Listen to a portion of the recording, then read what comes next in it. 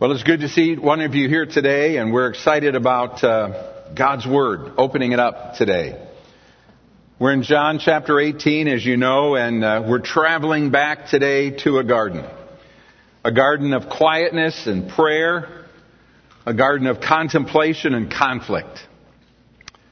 This familiar story of the garden confrontation is centered around three men: Judas, the disciple that betrayed his master; Peter, the disciple who sought to take the situation into his own hands; and the Savior himself. There are three men and three gardens in the Scripture as well in the accounts of the great warfare that we spoke of last week. That warfare between good and evil, God and the evil one. The first was the Garden of Eden, where Adam walked with God and then disobeyed him. Adam, as you know, was cast out of that garden. Gethsemane was the place where the last Adam entered the garden in complete obedience to offer himself as a sacrifice and to provide salvation to all who would believe in him. The last garden, we're not going to get to that today. Revelation 21 and 22, where there will be no more death, no more curse.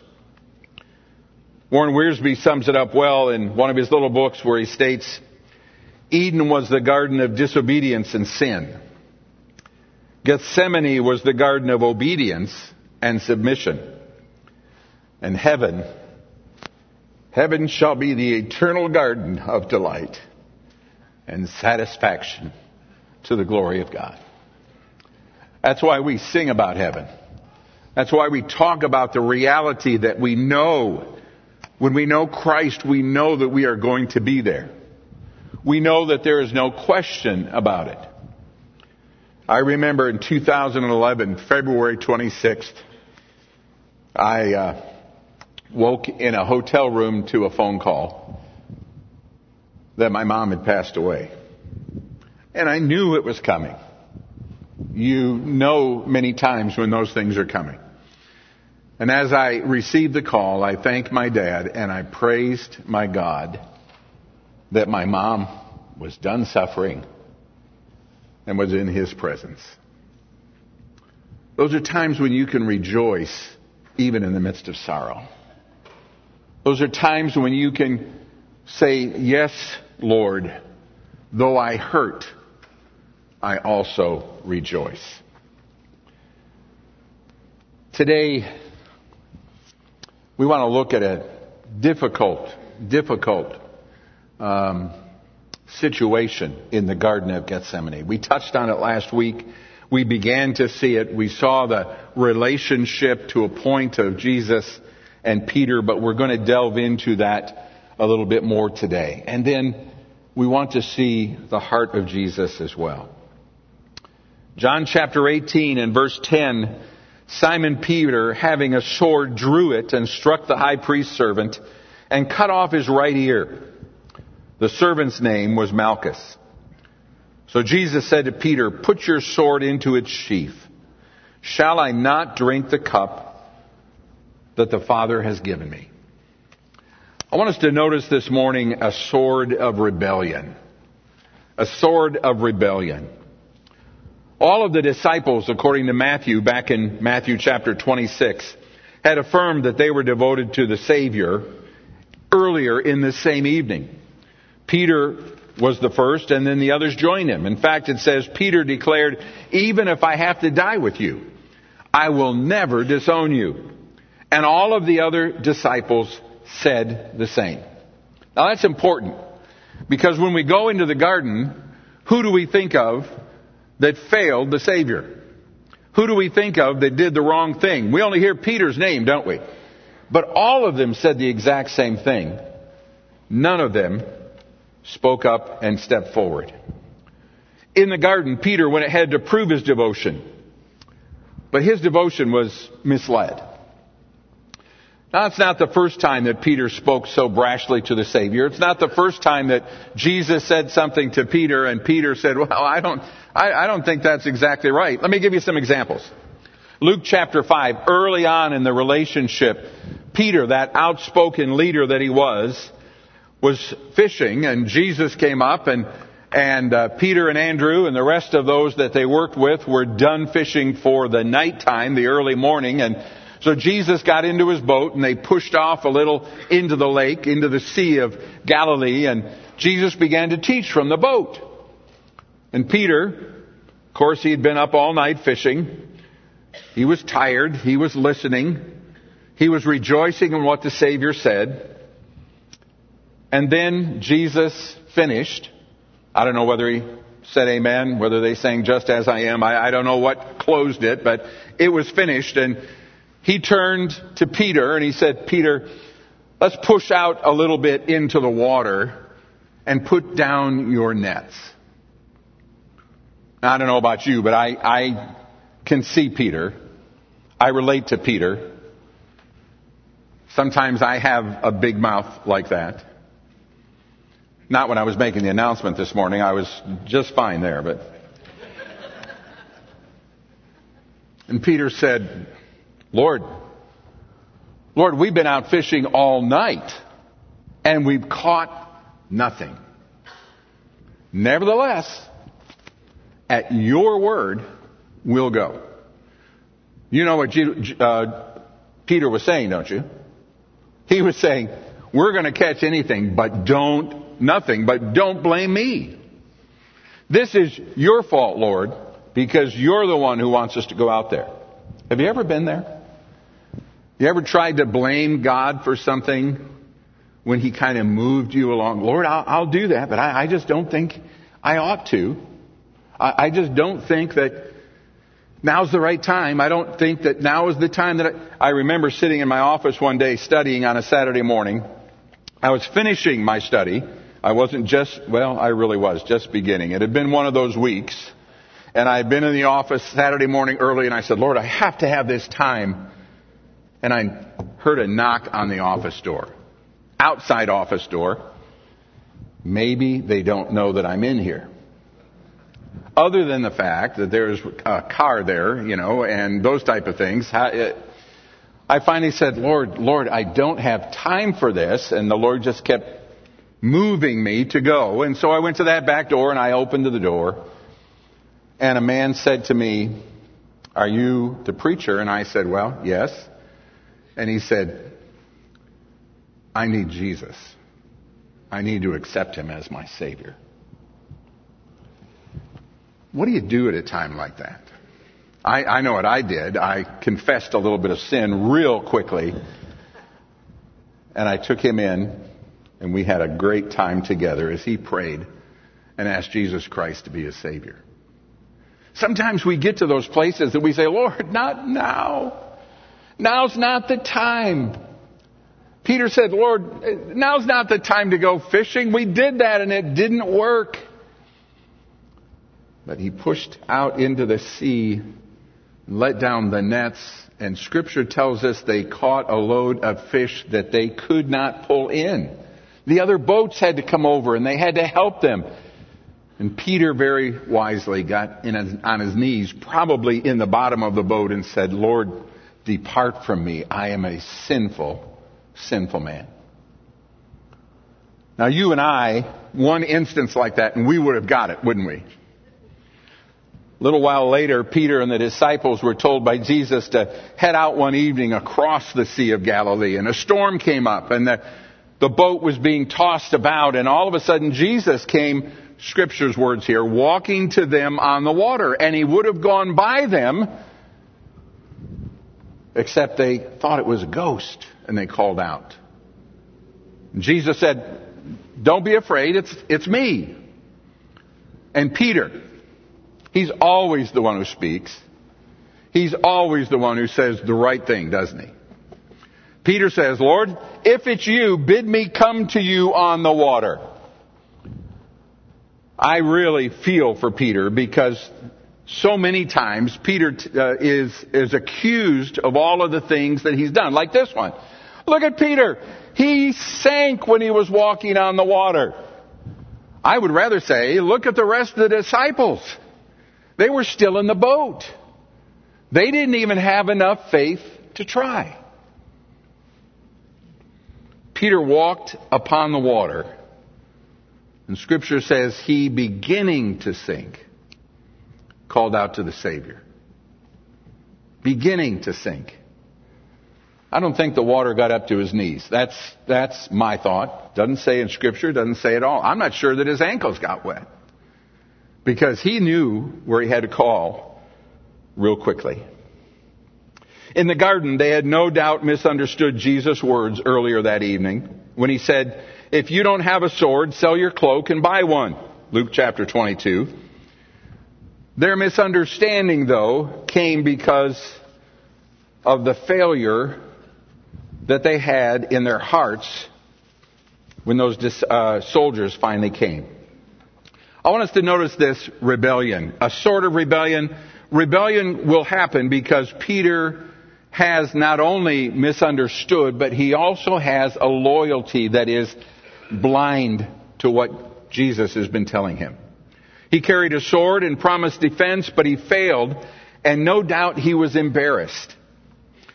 To make matters worse, Jesus told him to put away the sword, and remember, we mentioned last week, he had cut off Malchus's ear.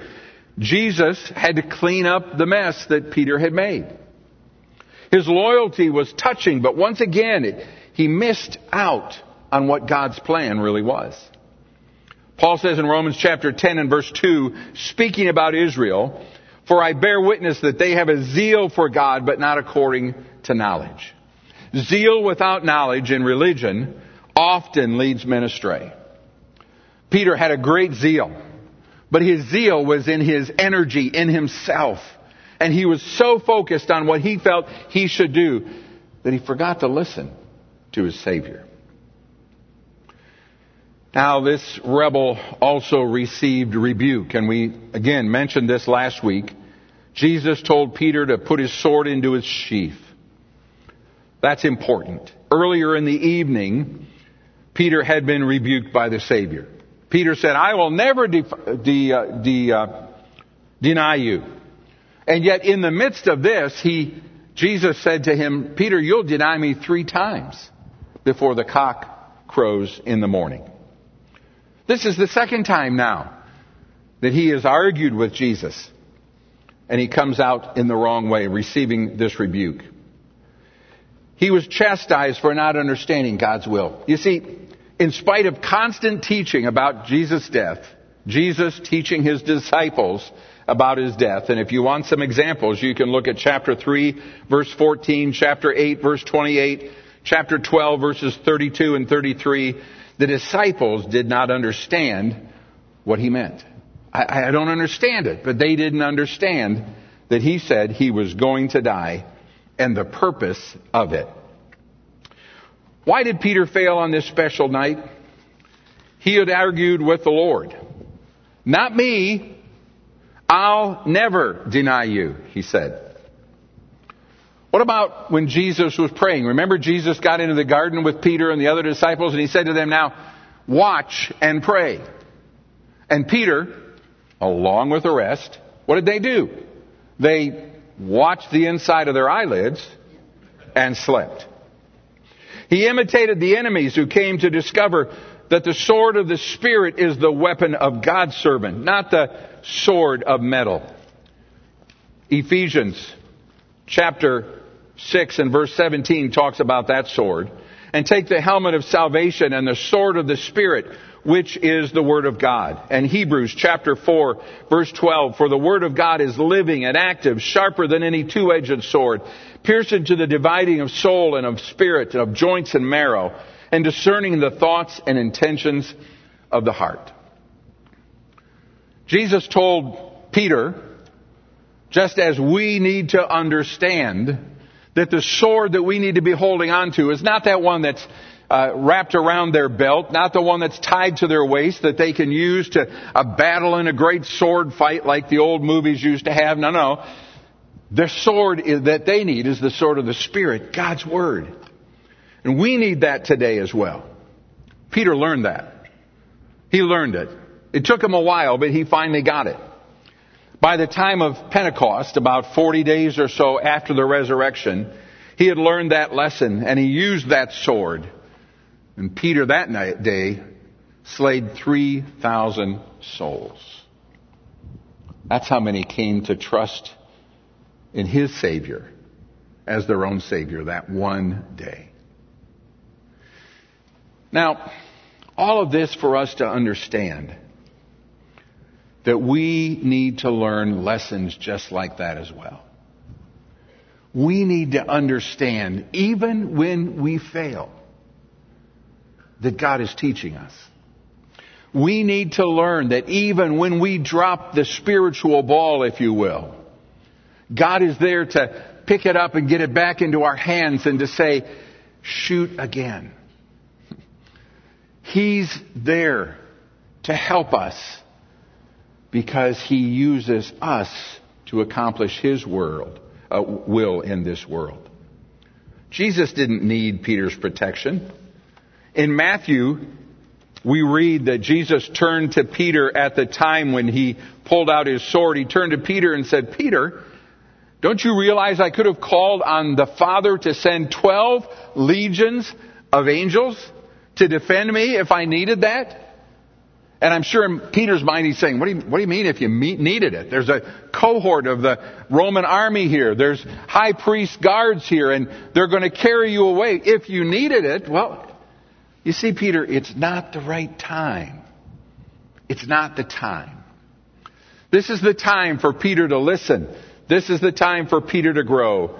This is the time for you and for me to say, Lord, teach me this type of yieldedness of my life to your word.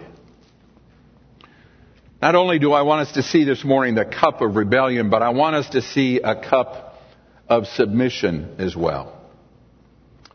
Look down with me in verses 11, 12, 13, 14.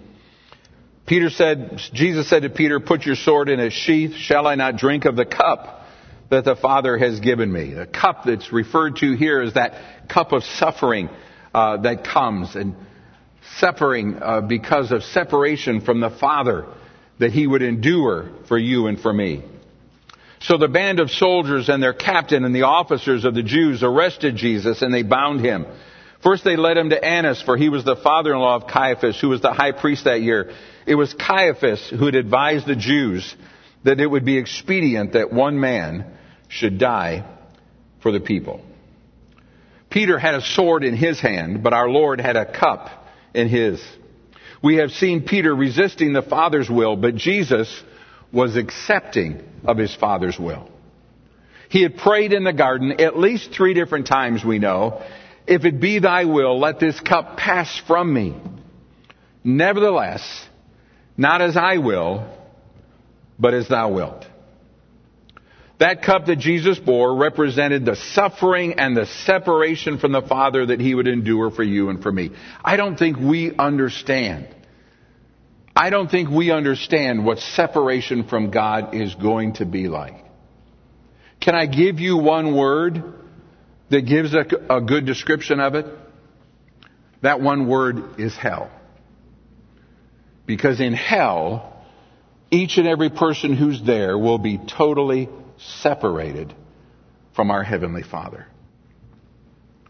And Jesus experienced just at that time, when the back of His Father was turned to Him, a little bit in that time, a short time, of what hell is going to be like. And He had no desire for it, except that what He accomplished was the salvation of our souls.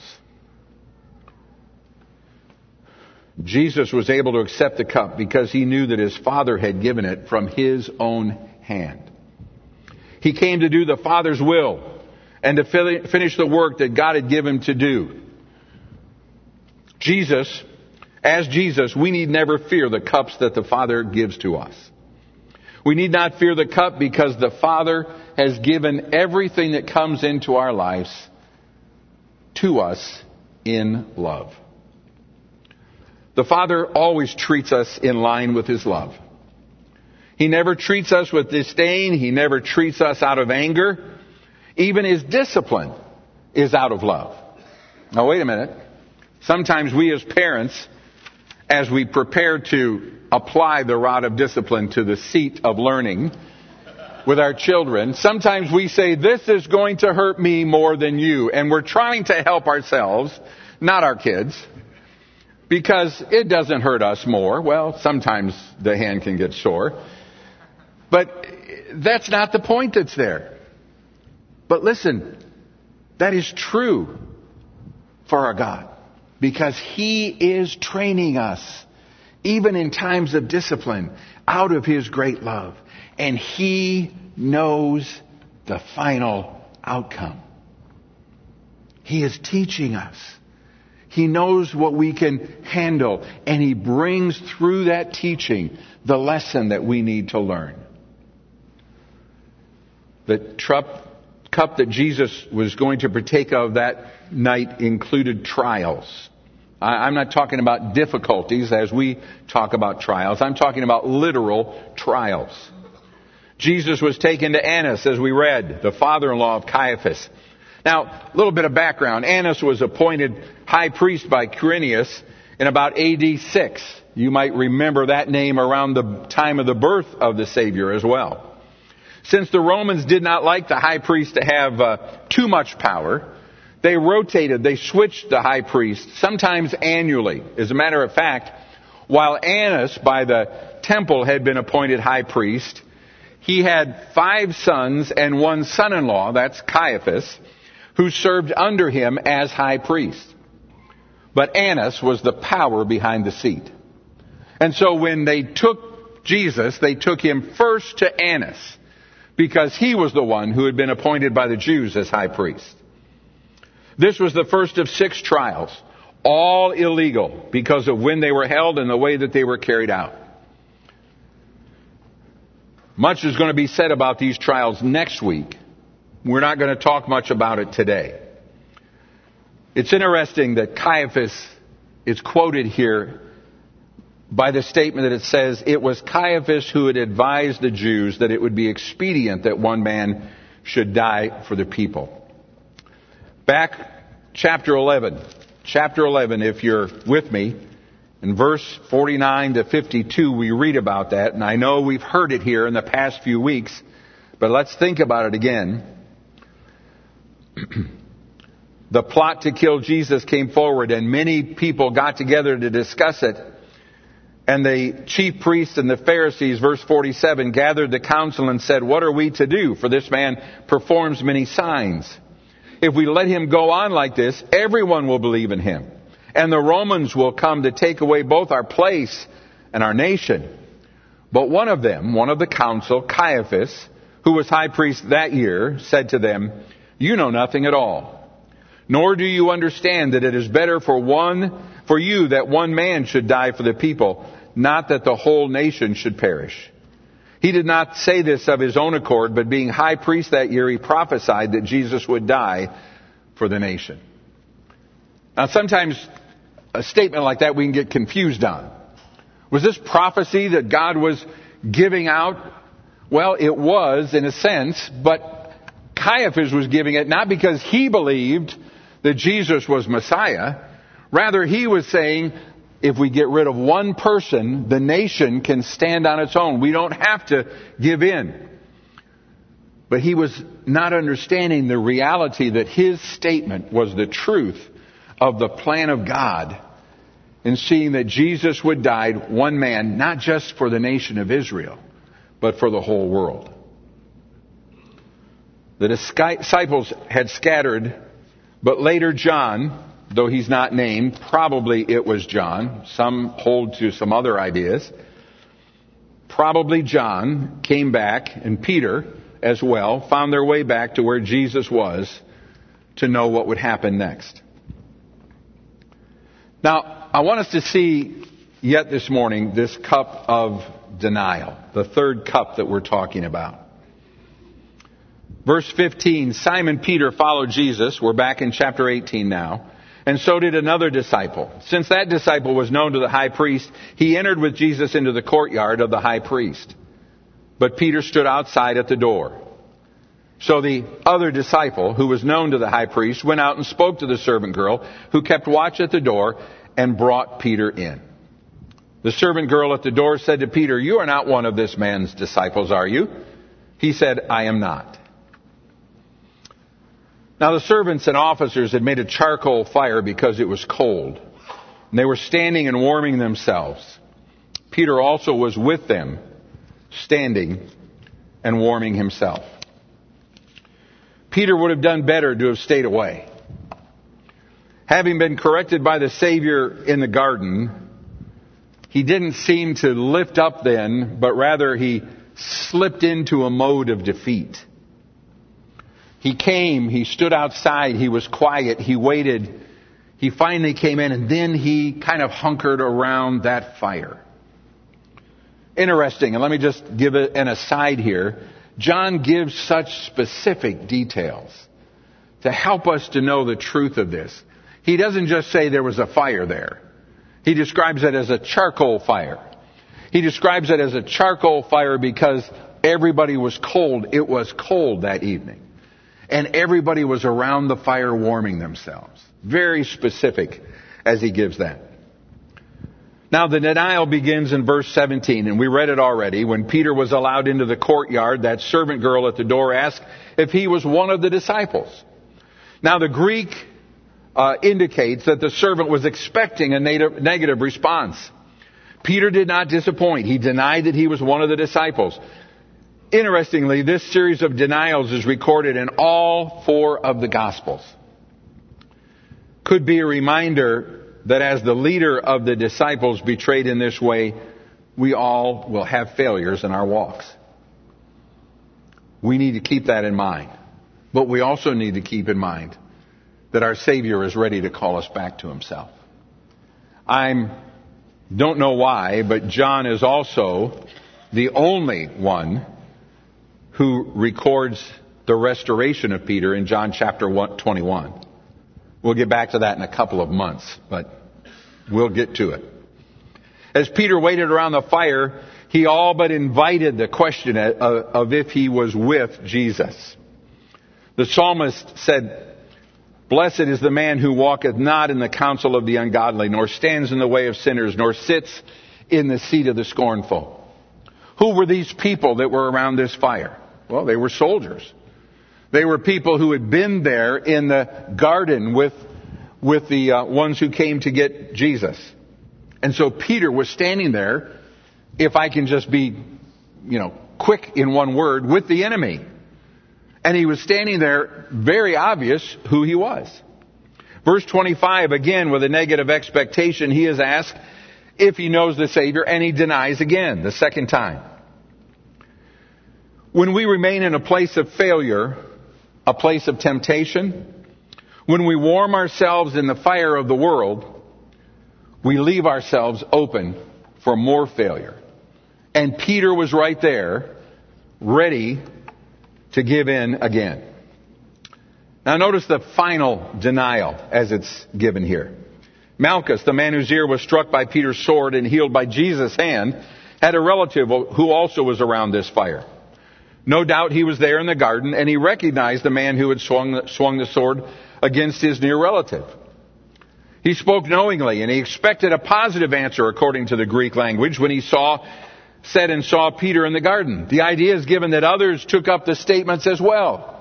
He said, "Hey, this man was there in the garden. Aren't you the one who cut my relative's ear?" And others began to say, "What, is that right? Is that true?" "Yes, we were there as well. I think you were the one. You sound like..." They began to pile up on him.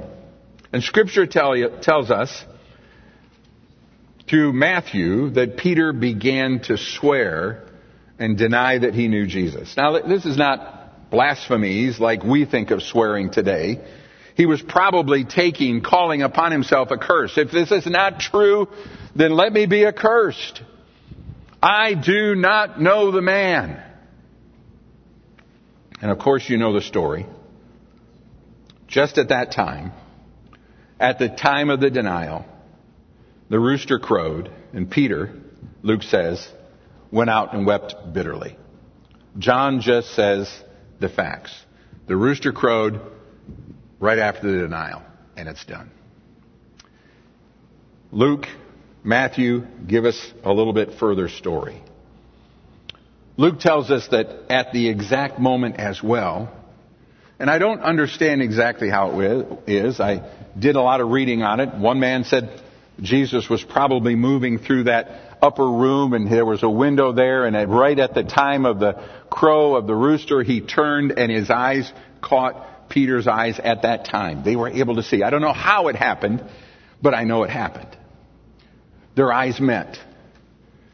And Peter went out and wept bitterly, according to Luke. When we sin, we do not physically catch the Savior's eye. But if we are in the Word, if the Word is in us, our hearts should be weeping bitterly over the sin that we commit. Remember that to the perfect God of the universe, sin is sin. Whether we deny Him, whether we turn on Him within our hearts, doesn't matter what the sin might be. Our hearts should be broken over that sin. Now, Scripture gives us another interesting little picture here. Psalm 30 and verse 5, we read that weeping may endure for a night, but joy comes in the morning. The crowing of the cock, the rooster crow, was a sign that a new day had come. We could perhaps gain some positive things here by comparing Judas and Peter. Peter wept over his sins and repented. Judas admitted his sin, but never truly repented. Judas experienced remorse, but not repentance. Godly sorrow leads to true repentance. And the sorrow of the world leads to death. Back in the 18th century, there was a man who could identify with Peter. Oh, I'm sure there's a lot of us who could, but this is just a point, an illustration for you. He had been saved out of a life of sin through George Whitfield's ministry in England. Shortly after that, at the age of 23, Robert Robinson wrote a hymn, actually the last hymn that we sang before the message this morning. Come thou fount of every blessing, tune my heart to sing thy grace. Streams of mercy never ceasing, call for songs of loudest praise. Sadly, after Robinson wrote that hymn, he wandered away from his Savior. Like the prodigal son, he journeyed into that distant country until one day he was traveling by stagecoach and sitting beside a young woman who was engrossed in her book that she was reading. And she ran across a verse that she thought was beautiful. And she asked him what he thought of it. And he read this: prone to wander, Lord, I feel it. Prone to leave the God I love. And he burst into tears and said, Madam, I am the poor, unhappy man that wrote that hymn many years ago. And I would give 1,000 worlds, if I had them, to enjoy the feelings that I had then. Come, thou fount of every blessing. Tune my heart to sing thy grace. Streams of mercy never ceasing, call for songs of loudest praise. Peter that went out that night and he wept. And he got on his knees and he began the journey that ends a few chapters later with renewed fellowship, renewed commissioning with his Savior. I don't know where you are today, but you could be like Robert Robinson. You could be like Peter. You could be in that situation where you've allowed yourself to get cold. You've allowed yourself to turn. I'm not saying you're out in sin and carnality, but you're just not where you ought to be. Maybe you're here today and you have turned and you're back in the world. Prone to wander, Lord, I feel it. Prone to leave the God I love. Let me tell you, as Jesus will tell Peter, and as Peter learned so well, your Savior is waiting with open arms for you to come back. No, you haven't lost your salvation. Don't misunderstand. You've lost the joy of that faith because you're not living in obedience to the one who saved you. I encourage you today, as we close, as we sing, to ask yourself, where do I stand today with my Savior? Am I in fellowship where I need to be? Lord, speak to my heart. Draw me back. Let's pray. As we pray, let me remind you that in a moment there will be elders here at the front of the church, at the doorways, people who are ready to talk with you, pray with you. Their desire is to help you in your relationship, in your walk with the Savior. Lord, you've given us so much as example through this passage of how we can come back to where we need to be.